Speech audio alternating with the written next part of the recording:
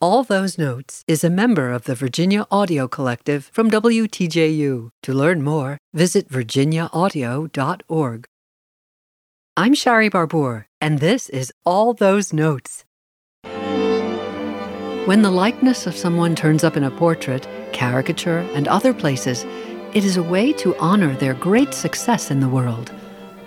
Alexander Borodin was the perfect subject for art. Tall, dark, and handsome, with deep-set eyes, always looking for an opportunity to help someone. He had a great sense of humor, and his students thought the world of him. In medical school, this genius specialized in chemistry and became a doctor and chemist by profession. He believed there should be equality in education, so much so he founded the St. Petersburg School of Medicine for Women.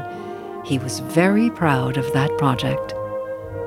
Borodin was also one of the prominent 19th century composers known as the Mighty Handful, or the Five, dedicated to creating a special Russian style of music. His popular symphonic poem In the Steppes of Central Asia depicts Russians and Asians in the steppelands of the Caucasus. Polovtsian dances, often performed as a concert piece, is probably Borodin's best-known composition.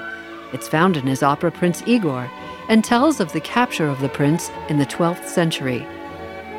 Borodin was fluent in 5 languages, played the piano, flute, and cello. He was a self-taught cellist who enjoyed playing chamber music and practiced music and composition in his spare time, or whenever he was ill.